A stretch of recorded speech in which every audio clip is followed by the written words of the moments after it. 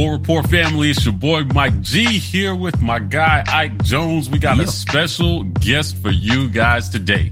Auburn running back from 2004 to 2007, freshman member of the 2004 undefeated team, Carl Stewart. Carl, thanks for joining us, man.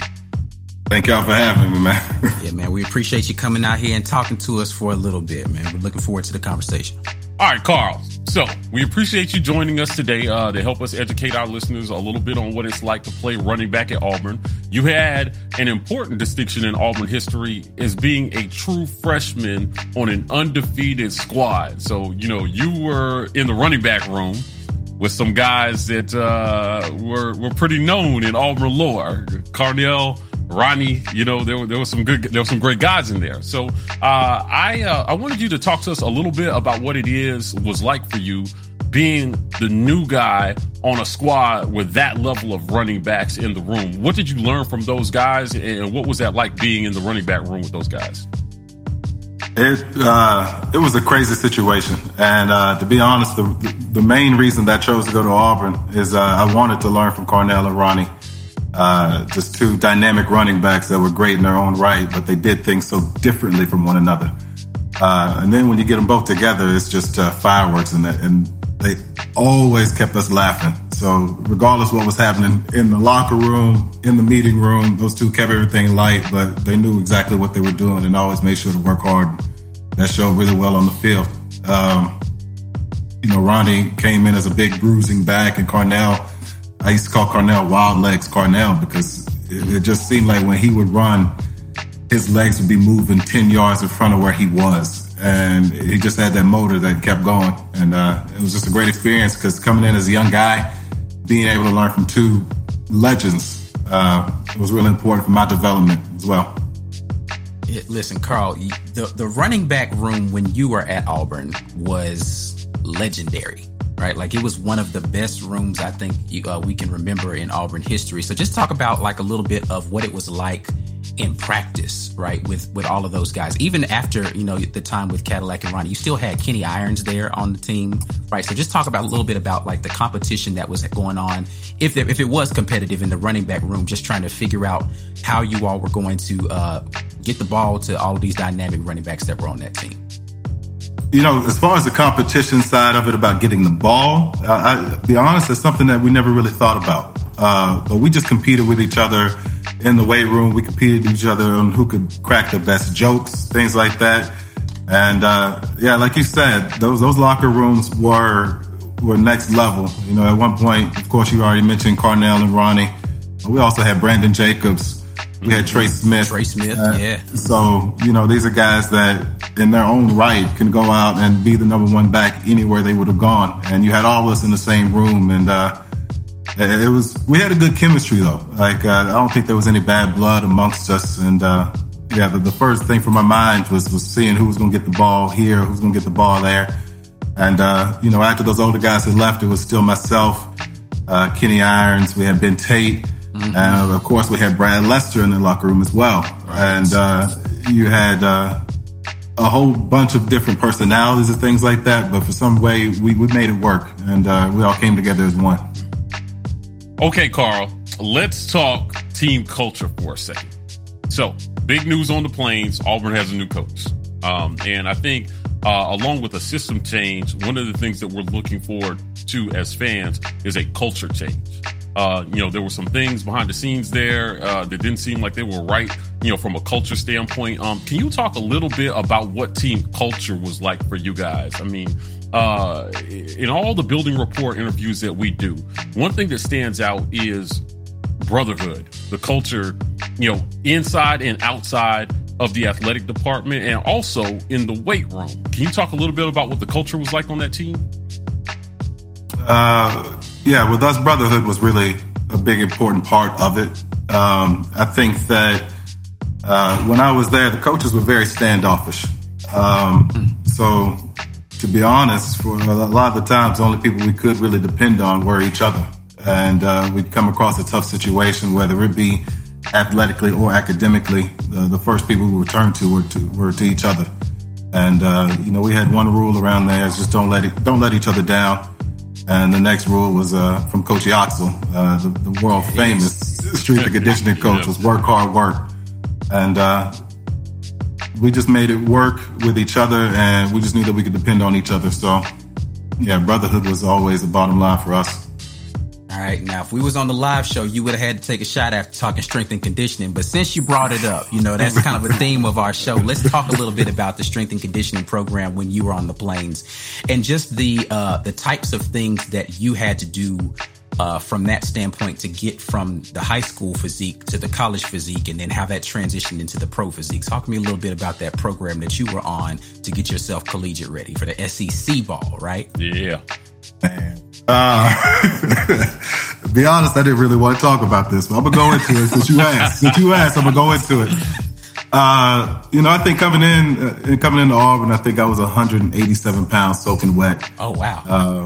So the main thing that they wanted me to do was bulk up and put on those pounds as quickly as I could, but also as safely and efficiently as we could. So the main thing that Coach Yox had me doing was, Mike, you probably saw this. We were drinking muscle milk and shakes and stuff all throughout the day, and I had a timer on my watch for like every 30 minutes. Every 30 minutes that timer went off, I would have to drink a protein powder, and then I would have to eat a snack and do this. But it paid off because by middle way through my sophomore year, I think I had gotten up to about 227 pounds and felt really good at that weight. So, I think the way that we did things differently around there is Coach Yox never really tried to make a point of what is your maximum weight. So when we would do our max outs, he didn't count it unless you could do it twice. So wow. Yeah. Okay. So we made sure to do things the right way, and it wasn't braggadocious or anything like that. We just were trying to get in there and bulk up and do what we needed to do. Thank you for listening to the War Report podcast. You can support us by visiting our merchandise store. You can find links to the merchandise store on Facebook and the About section on our YouTube channel. If you would like access to more premium content, visit us on YouTube and click join to become an insider. War Eagle, and now back to more of the show. Okay, so you mentioned the world famous Kevin Yoxel. Strength and conditioning is a theme on our show. So we talk a lot about strength and conditioning, and our tagline is "Get your weight up." So you definitely did that, going from 187 to 220 something. But I want to stick with strength and conditioning here for a second, because it seems like that was one of the biggest culture changes from when you played until now. What was the craziest thing Yox had you do on that practice field for strength and conditioning? I've heard some stories, but I want to hear from you. What's the craziest thing Yox had you do? The craziest thing. I got two of them. If you got time, I got two of them. Listen, it's on you, brother. So number one, Coach Yox had these weight vests, and it's folklore now. I don't remember exactly how much they weighed. They felt like they weighed 200 pounds, but I think in reality they were only about 35 pounds. And he would give us a 2x4. And it was a drill that he liked to call pushing the boards. And so you had to push the board down and back across the field. So 110 yards, and that was one rep. And he would make you do 3 or 4 sets of like 8 reps of doing that. And when I tell you afterwards, the burn in your body, it felt like an inferno. You couldn't move. So I actually had to have people help drag me into class, because we'd be doing this in the morning. And then we take a shower. We had to go to class. I'm in class struggling through the whole thing. And another thing I still get nightmares about is that hill. I don't know if it's still there, but there's still a big... we saw some tapes for them doing the hill recently. Still there. So, yeah. Yeah, so, that hill by the weight room, Yox would have us go up and down that hill with the weight vest on. I would lose count. So I don't know how many times I've been up and down that hill, but I'm 35 years old and I'm still getting nightmares about having to run that hill. Okay, so obviously it benefited you to be able to get your weight up and get out there and be able to do all the strength and conditioning things that were necessary. How did you feel like that translated into you being able to perform consistently on Saturdays, right? Because, you know, it's cool, it's cute to do all the little exercise, but like, did you really feel prepared for SEC competition on a game in, game out basis? You know, you were playing kind of that hybrid fullback, running back position. So I'm sure you were having to take on blocks from these big linebackers, right? Like you're hitting grown men out there in the SEC. Kind of how did that translate to your ability to play on a consistent basis? As far as being able to take the hits and give the hits, you know, I felt like it prepared me to go toe-to-toe with anybody in the country at that point. And you combine that with my mentality at the time was running through a wall and then trying to smile afterwards. I was dumb enough and strong enough at the time to go ahead and do it. But going back to being prepared, I think as a team, and it showed a lot. And it showed up until just a few years ago, even during the Cardiac Cats era. Auburn got off to slower starts, but they always finished very strong because those guys, we never got tired. We would get into the third, fourth quarter when I was playing the other team, arms on their hips, head down, bent over, slumped, and everybody on our side was ready to go for the next play to the next play. And that was just something with us. We never had any quit in us, regardless. And the conditioning really helped with that. Listen, I'm loving all this strength and conditioning talk because, you know, that's kind of my thing on this show. But I want to stick with that just a little bit and talk about, you know, what it took to make it through those practices and then what that meant in terms of the game. You kind of hit on it. One of the things that came out about Gus's time at Auburn was that they weren't running 1v1s in practice. And when I say 1v1s, I mean first team offense versus first team defense.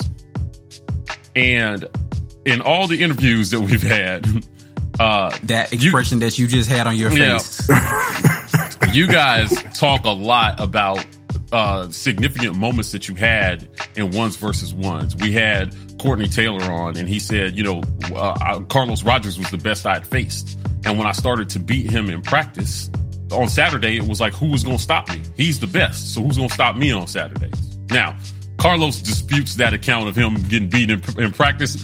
But the point was taken. You know, Courtney left Auburn as the leader, all-time leader in receptions. Right. And everything you threw his way, he probably had one of the greatest catches in the last 20 years in that 4th and 12 versus LSU, right? You know, where Jason threw it right where it needed to be. He ran the route to the perfect depth and then caught the ball. And he said he ran that route 1,000,000 times on Carlos Rogers in practice. So can you talk about ones versus ones and the importance that plays in cultivating a winning mindset for Saturdays? First off, I didn't know that about them not doing 1v1s anymore. I think that's crazy. That's crazy. Coming in, I mean, once I did get to that starting position, that was something we looked forward to, was being able to get out there 1v1s because, you know, the guys that I would be going against, Stanley McClover was one, and Quentin Groves, you know, rest in peace, was like, you don't get any better competition than that. And that's really where you show I can do this. This play actually works against the best in the country. The battles that we had, those are what prepared me. Because if you can get through those guys in practice and we've amped each other up the whole week, you're not going to do this. You're not going to be able to stop me doing this. If you can get through those types of practices with 1v1, the best in the country, then you know you can do it against anybody. And that's what really prepared us to go out and perform and do what we could do on the Saturdays. All right. Well, let's step it forward a little bit, right? So you're going through your Auburn career and you're coming to the end and getting prepared to try to make the leap into the NFL, right? So we've got a lot of hopefuls right now for Auburn who are going through a similar process. They're not going to get to go to the combine like you did, but they are going to get a pro day. So just kind of talk to us a little bit about the things that you felt like you needed to work on, or if you were giving some advice to a running back who's trying to make that transition, that they need to work on to try to get their game to the next level so that they can, you know, have some pro success possibly. If I were to give advice, the number one thing would be work on the fundamentals. I think a lot of guys see players at these higher levels, and they only see the end product.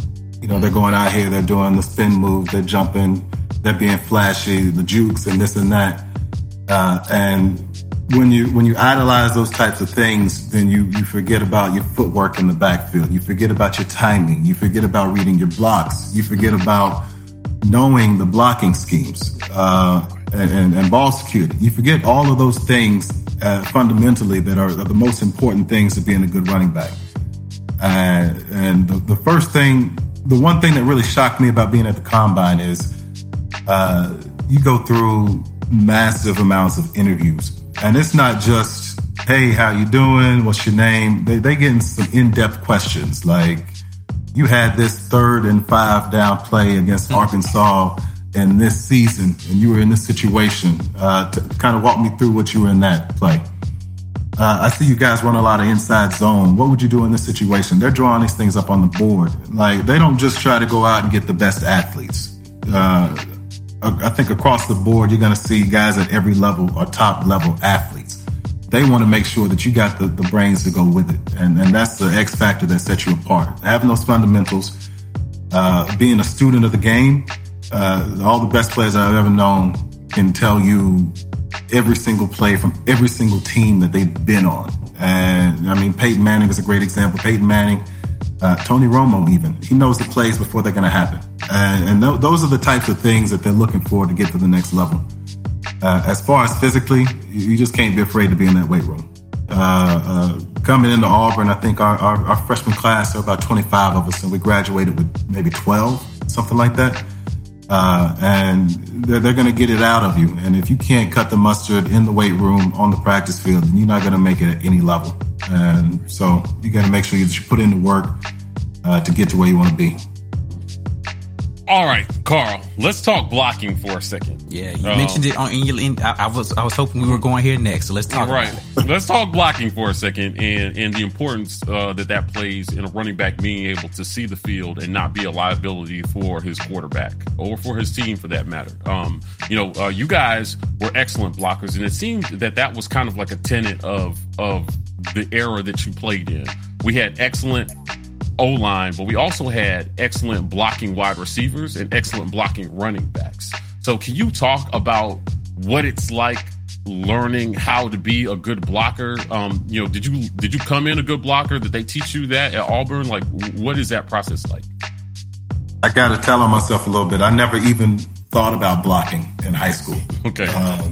I'm sure it's a lot of high school kids like that, though. Yeah, I mean, it was get the ball and run as quickly as you could to the outside and try to get to the end zone and try to pad your stats. So for me, pass blocking for other people was like the last thing in my mind. Things changed day one of pads. Mike, you saw it. We would go through the different stations, and every single day, one of the stations was pass protection, blocking. You run through the bags, you run through this. And so it was something that was drilled into you from day one. And it was a key thing. And it's important because, like you said, and like we talked about earlier, if you're not able to do that, you're a liability. Because when you're in the game, they're not going to be able to efficiently pass. And you can't be a 3-down back. I talked about Frank Gore early on in his career. He wasn't able to really do a lot of pass blocking and things like that, so they didn't keep him on the field as much. But Frank is a great guy, and I got to know him in San Francisco. Once he learned how to pass block, you could see his production really started to skyrocket because they could keep him on the field a lot longer, and he was a 3-down back at that point. Yeah. Listen, I said it while you were making your comment. I think that's probably the story for a lot of kids who were the star at their high school, right? Like, they weren't out there. If you weren't an offensive lineman, you weren't out there to block.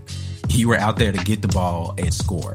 Or if you were on defense, but there's a guy who's on our team right now. I'm a big fan of this guy, JJ Pegues, who was kind of Mr. Everything at his high school, right? He was playing Wildcat quarterback as a big, guy, right? And so, hell of a basketball player too. Yeah, so we know he's accustomed to having the ball in his hands, but likely in this new scheme of offense, he's going to either be playing tight end or he's going to be playing some sort of hybrid running back, fullback position, kind of like what you did at Auburn. So talk about, you talked about it a little bit, but just the mentality change that it takes to kind of be a little less selfish, right? The unselfishness or whatever it takes to transition and be that guy for your team a little bit. mean, being unselfish, it's just a matter of buying into the system. And I think that if you've got a strong, cohesive system and you've got, just like a good environment with the players and a feeling of brotherhood around, that's never a tough decision at all. You're going to do whatever you need to do for that team, and that's going to be your number one priority. Going back to JJ, I think JJ is the epitome of what I've seen in changes over the past few years. I think the first athletic freak, well, not the first, but the guy that really comes to mind is Cam Newton at that size being able to play quarterback. And now you're seeing JJ, I think, is JJ 300 pounds? Yeah, if he's not, he's close. He's a big guy.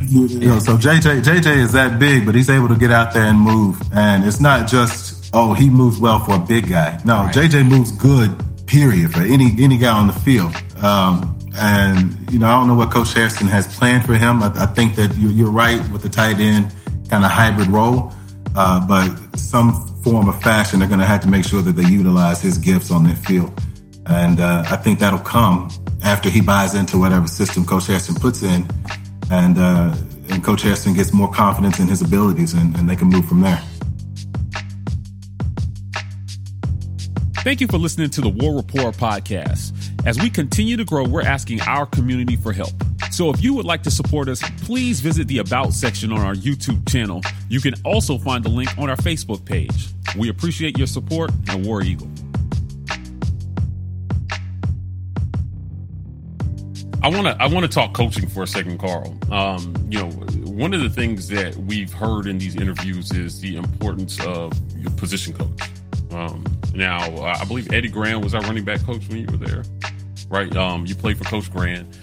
Can you talk a little bit about what your relationship with your position coach is and what role that plays for guys coming in, trying to buy into a system? We've got all new coaches, right? So we kept our running back coach from the previous. Cadillac is the running back coach. But can you talk about, again, what these kids need from their coach to be able to succeed on the next level? It's about leadership. I think for a lot of the guys in that locker room, and this goes across the country, this is their first time being away from home, being away from a type of parental figure. And when I was there at Auburn, the person that we spent the most time with is from the coaching staff was that position coach. And I think for a lot of people, they looked at him as sort of a father figure, and they kind of followed that lead. I think Cadillac is great because he's been in that situation before, and he's going to show them the right way to do things. For me personally, Coach Grand was tough. Coach Grand had a very systematic way of doing things. It was kind of robotic, but he knew exactly what he was talking about. And, like I talked about going through practices and doing all these different drills, Coach Grand prepared you for all the work on the field. So I think for a guy coming in, they're going to be looking for that leadership factor, and that gives them something to look forward to and somebody to look up to. All right. So, Mike is the strength and conditioning guy. He's the development guy. I am the preparation and film guy, right? Like that's my thing is like breaking down film and really like I didn't play football for real, but I love watching the film and just kind of being able to get into the nuance of that kind of stuff. But, were you a film guy? Like, did you really get in and watch film a lot and just talk the importance of being able to have that preparation, that mental preparation of going in and watching the film? Can you hip us to that a little bit? I was a film nerd. I was a film nerd, and you were a nerd. Period. I was a nerd. Period. But I didn't understand the importance of film. Like we said, high school, you watch film when you have to, and I never really understood the importance of watching film. I thought it was just another one of the things that you had to go through. So I would go through the motions a lot. I think my freshman year, I wasn't getting a lot of playtime, but I was always watching film, and I still didn't really get it. But things really started to click probably about my junior year. I started getting more into that hybrid role, and they put me more outside of the backfield. And when you're out of the backfield and you're out of the wide receiver position, I feel like you get a better chance to kind of see what's going on with the defensive backs and what the linebackers are doing. And there were so many times during that season, I would remember something from film, and it wouldn't be they're in this scheme because it's third down or whatever, I would see a guy put too much weight on his left foot, or I would see somebody's hand twitching or something like that. And these are things, because film never lies.